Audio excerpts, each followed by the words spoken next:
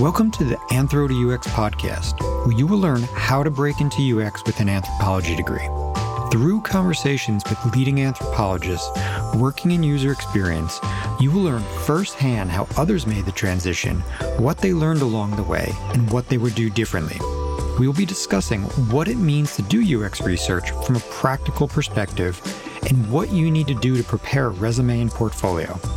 I'm your host, Matt Arts, a business anthropologist specializing in design anthropology and working at the intersection of product management, user experience, and business strategy. Let's get started. Hi, everyone. Welcome back to the Anthro to UX podcast. I'm here today with Victoria de Aranzeta, and she is has an interesting story in that she started in the arts, made her way to anthropology, and unlike many people on the podcast, it has spent a lot of time in the design space, but not just in the design research space, but in the sort of product design space, if you will. And so we'll be talking a little bit about how, anthropology can also apply to the production of assets and not just contributing from a research perspective. She's currently the senior product designer at NCX. So Victoria, thanks for joining. And would you mind telling everybody a little bit about yourself? Yeah, thanks so much, Matt. Thanks for having me. So I began as an illustrator and graphic designer. Originally went to pre-college and college for that at Rhode Island School of Design, at RISD and Ringling College. So while I was studying and practicing art and design, I learned a lot about the power of storytelling, as many artists and designers do, and learned about its critical importance as who we are as humans. And I ended up taking a few courses on ancient art history and a couple of anthropology courses that were really focused on, art and storytelling.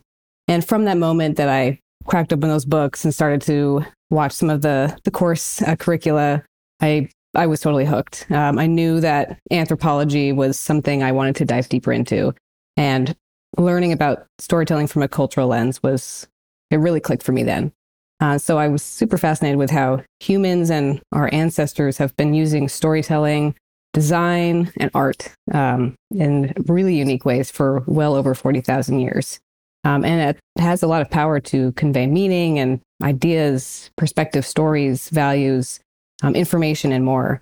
And so after that, I ended up pivoting to anthropology, cultural anthropology, and archaeology. And so I focused on mostly decolonizing museums, field archaeology, and also studying Western Basque diaspora.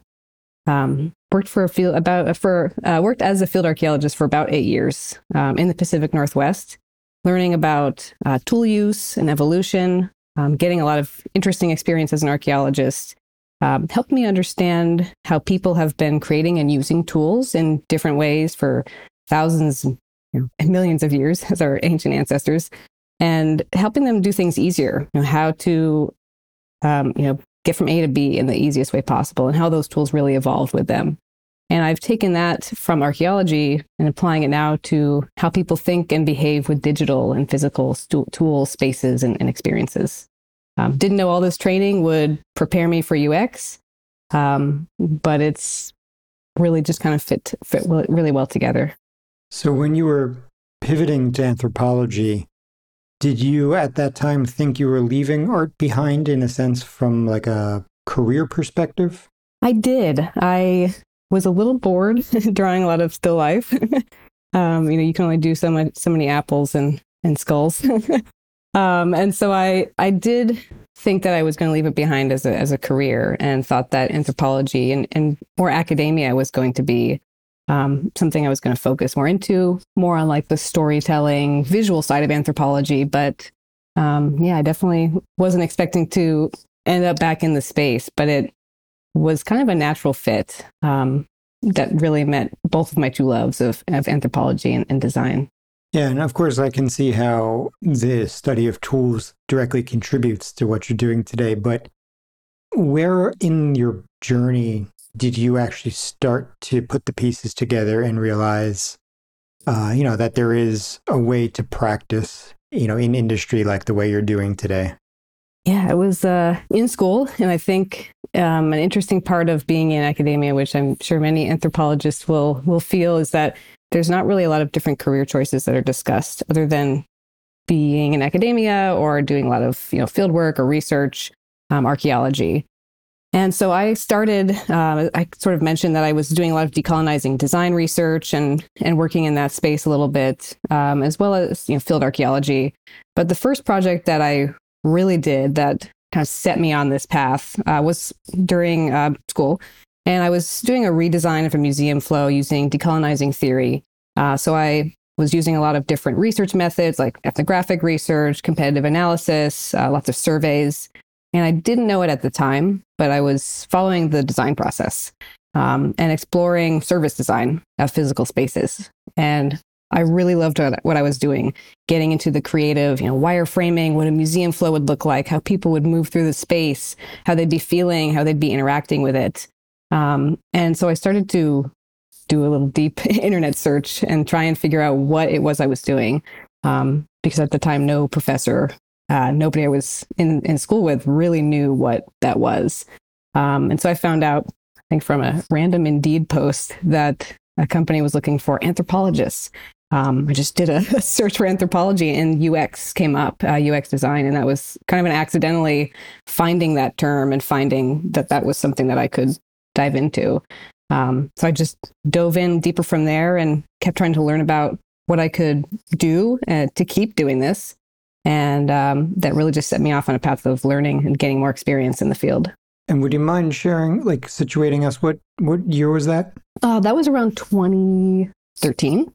Yeah, so pretty early. I mean, I know in California, that obviously there's a good concentration, but still pretty early for compared to the frenzy that's around anthropologists going into UX today.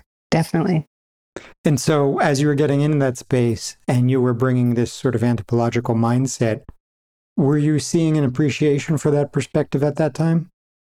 I don't think that I was. Thinking back on it, I think there was a little bit of pushback, especially from, I'd say, professors in academia, and they just couldn't see how that can fit into the space. Like, I don't see how that really aligns with UX.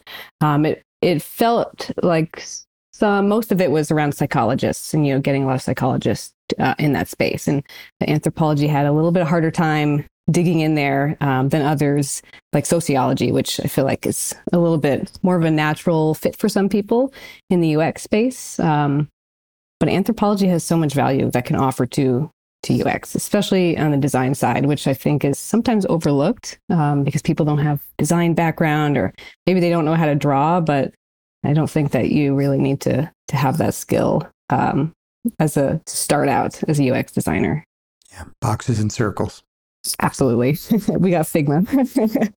So yeah, tell us a little bit about that. From your perspective, how does anthropology directly contribute to, designing something with intention and producing, something that's in physical form or digital, but nonetheless sort of like an asset, if you will?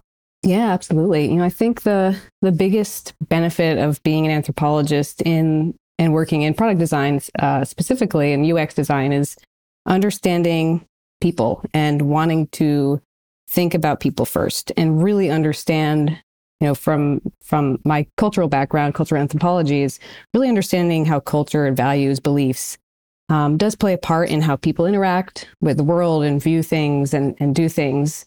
And, there's a lot of other parts of behavior, of people's behavior. It's not just culture, but that's a really big key. Is sometimes UX designers forget about the people. It's more about the problem and how it impacts people.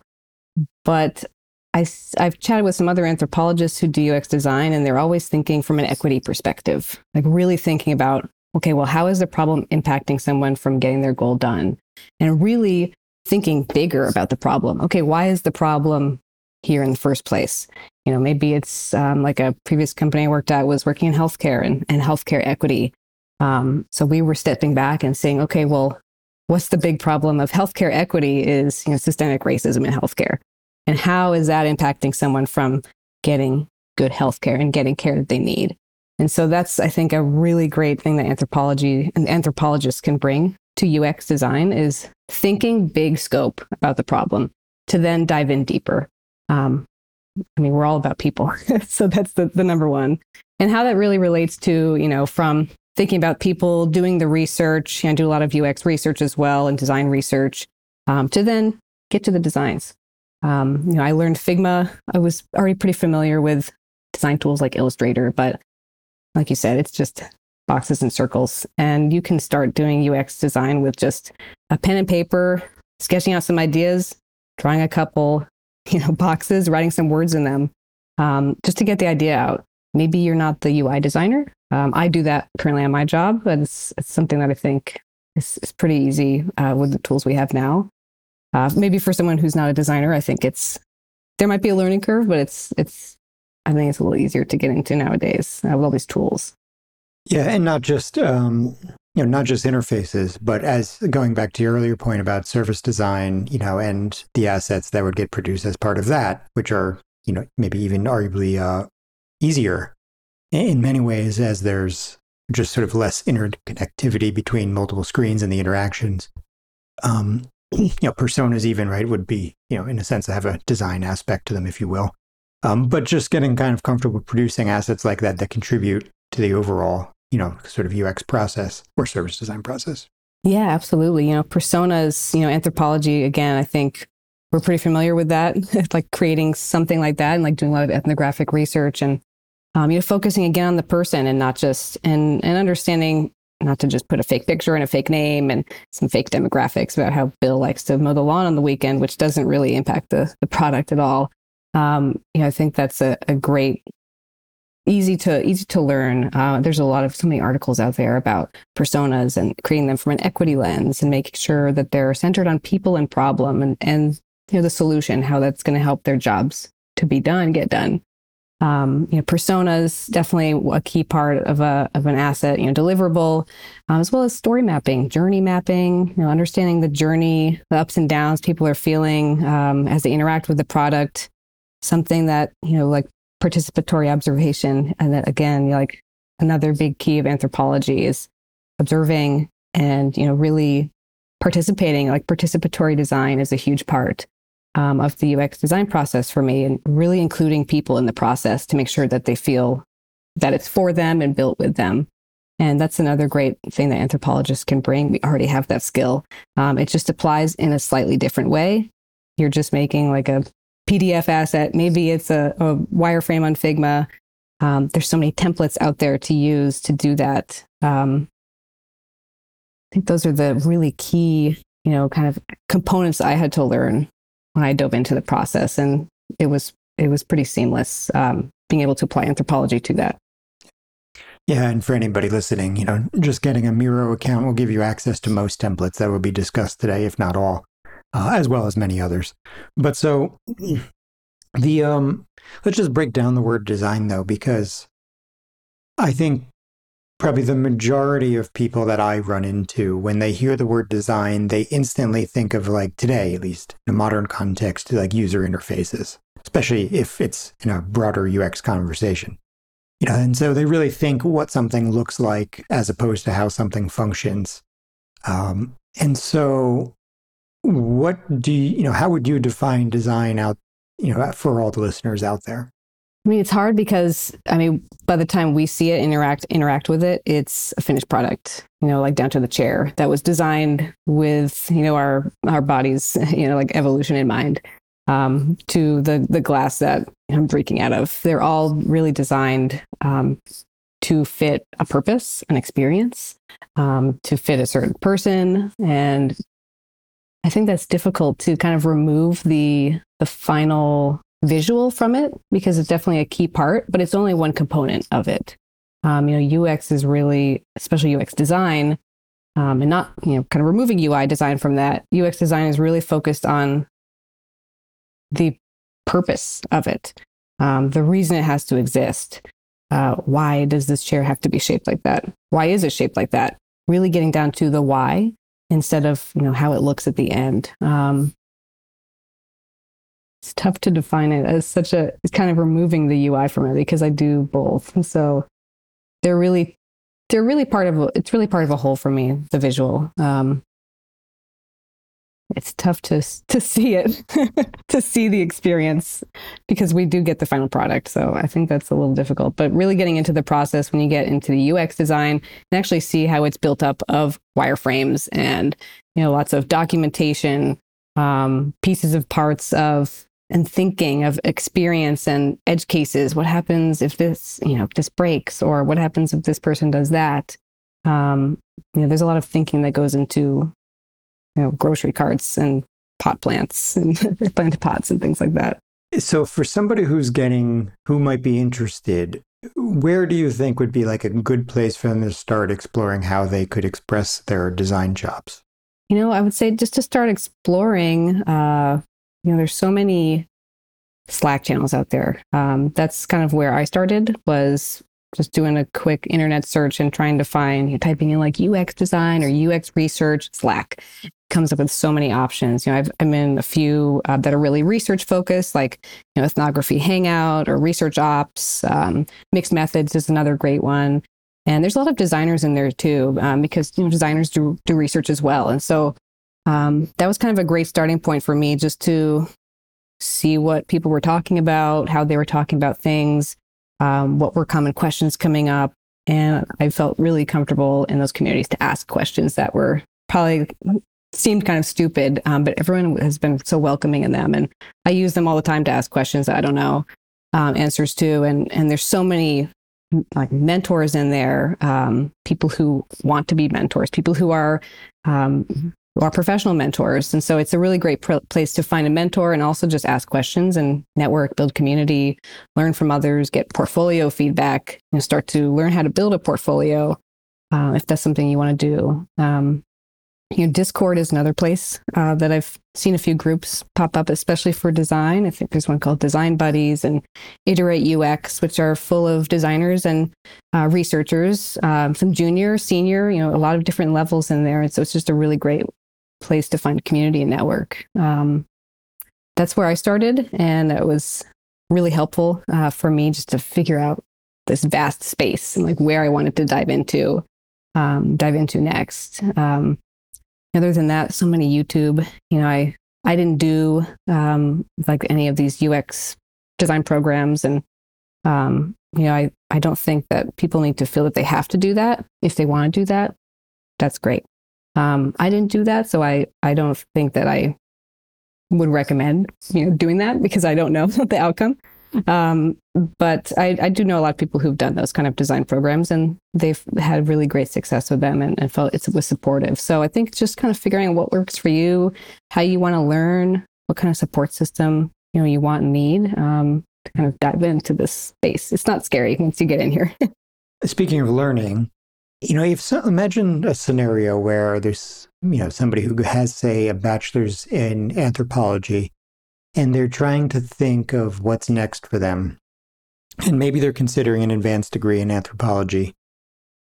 Do you think they should consider something else? Maybe not like, the formal visual arts, but maybe like human-computer interaction or some adjacent discipline. And I ask that, considering that you have both, and like yourself, I have, sort of a mixed background. So I'd be curious to get your input on how you think, that those sort of multiple perspectives has contributed for you. Yeah, that's a great question. I think human-computer interaction is definitely a great one. I see that growing so much, and I think now with all the technology and the way, humanity's been going for quite a while, is that we're going to, need a lot more understanding of human-computer interaction. But that being said, I think there's still a lot of value in getting like a, higher education too, like going master's, PhD in anthropology. But maybe if someone's interested in pivoting into like the UX space, maybe focusing more on visual anthropology, I could see that being a little bit more beneficial than like, say, my cultural anthropology. I've definitely had to figure out how to pivot into the space and like make it fit. And I've definitely found it really helpful, but I think that maybe visual anthropology would have been a little bit more key. And field archaeology was an interesting fit in there too. I think, human-computer interaction, I would definitely recommend that. I think that'd be a great program. I've been doing some reading about those programs as well. And it's like a good meld, I think, between understanding behavior, getting the anthropology in there so people can still nerd out on anthropology and not feel like they're leaving that behind, but it's thinking about it in a more socio-cultural way. And how much do you think your art degree has, contributed to what you're doing today? It definitely has. I think it definitely had a big impact on how I was able to move a little bit quicker into learning these design tools because I was already pretty familiar with Illustrator, all the Adobe tools, and having a base understanding of composition and layout and form and function. And I would say lighting and still life layout hasn't come up yet in UX design. I'm not sure it will. Maybe it's in 3D modeling. But I definitely think it has had a great impact and has helped me to just more smoothly and more rapidly enter the UX space than I think some others who might just be coming in from an anthropology background. Well, and maybe the lighting and still life will come in when you're designing for the metaverse. That's true. You never know. So tell us, let's get maybe back to design a bit and your role, again, as one of the first people on who's in more of a product design role. Share what not your day looks like, because every day is different, but could you just share a little bit about what somebody could expect from a role like that? Yeah, definitely. So, day to day, week to week is different, but definitely a lot of meetings. So, say lots of meetings. I think any designer, researcher will probably say there's quite a lot of meetings, design critiques, reviews, lots of collaboration with pretty much everybody. In my current role, I chat with foresters and climate scientists, as well as really collaborative with marketing, product management, engineers. Probably closest collaborators is the developers, as well as PM. Even customer service, customer support, really partnering with everybody cross collaboratively. And so I think that's the number one thing that was kind of tough for me to figure out at first was, who am I collaborating with? What do they do? And how can I best kind of fit in and collaborate with them easily to support them and I feel supported? So I think that's a lot of my day. It's just talking with people about what are we working on, thinking about the user story, talking to people, conducting interviews. I do a lot of user interviews, launching surveys, qualitative and quantitative, continually doing rolling research, rapid, iterative research, to always learn and improve. And also, in Figma, I spend most of my days in Figma, doing a variety of things. Could be building a button for the design system. I work at an early stage startup, so I'm the only designer. So I'm doing a lot of different parts. And so I probably wouldn't recommend doing that for the first role, is because you got to figure out a whole lot of different random things. But yeah, I do a lot of design system work, and then working in Figma to make the screens come to life. Putting text, writing UX writing, writing really clear copy, figuring out how to lay out the screen the best way, partnering with engineering on that, learning about technical concerns, constraints, trying to learn a little bit of CSS so I can better support engineers there. It's a lot of variance in my day, but mostly hanging out in Figma and talking to people about technical concerns. So one of the groups you mentioned talking to is marketing. And, that's an interesting one because you also mentioned UX writing. And in a sense, UX writing is moving into the space that they would have once played in. Yeah. Right. And other aspects of UX are as well. Right. And certainly product management, where, a product manager is responsible for going to market and for growth. There's a lot that ends up really sort of, finding its way into the marketing space. And so how do you find that relationship? Appreciating that every organization is different, but, anything that you've learned there of how to work together? Yeah, the number one thing that I always do, especially when I'm starting at a new place and figuring out collaboration, like how people kind of work together, is I always like to ask people how they like to collaborate. Some people are more Slack based and they just want to send me a message and do async communications. Some people want to have a meeting about it, really see a really written report, thorough thought process, and see everything thought about. So they can review it and have time to discuss in person and ask questions. And so I think that's the number one thing for me coming into a role and what I usually recommend people I chat with when trying to figure out collaboration is just talk to people first and figure out how they like to communicate and collaborate. Everybody does that different. Everybody wants to see a different, deliverable or asset, if you will, like a process, maybe an agenda. Maybe someone just doesn't want a meeting agenda. I think that's the number one. First, figuring out how they want to communicate and collaborate, and then kind of meeting them where they are. Like using jargon-free language. I try to do that. Is like not use these big design terms that can sometimes people be like, wait, what does that mean? Let's just bring it down to like a base, like jargon-free level to make collaboration seamless. Also bringing in people early and often, making sure that, your collaborators who, whatever project it is, bringing in marketing, if it's going to be public facing, bringing them in early on before, you even start doing designs, exploring, user flows. Make sure they're early on in the process. Same with engineers. Bring them in early because it helps people to feel ownership over the project or product first. And then you can make sure you're getting technical concerns or constraints or effort and all of that heard and understood first before you can dive into the problem and maybe kind of pigeonhole yourself in. And now you're halfway through and you forgot to bring in marketing. You left out a key piece. So that's my number one. It's always bringing in people early. It's never too early for your key stakeholders. In terms of where design is going, anything that you're following that you think maybe is a movement or a trend in design that you think is worth putting out there for others to noodle on? Something I've been reading a lot more lately, I guess both in the design and research space is like decolonial design, decolonizing design. I've been reading a lot more of that lately, which is exciting because that's kind of how I started in design space, was bringing in the decolonizing theory to my work. And so I've been seeing a lot more books and articles about that. I know folks have been doing this for decades. And so it's just really great to see it kind of picking up more, I think, on like LinkedIn and Medium. I've seen a lot more chatter about it. So it's great to just see that. I hope it kind of becomes more, I guess, mainstream. It's just people thinking more about the people, thinking from a different perspective, including multiple perspectives, where a lot of different narratives can meet. And that's one thing that I'm excited about.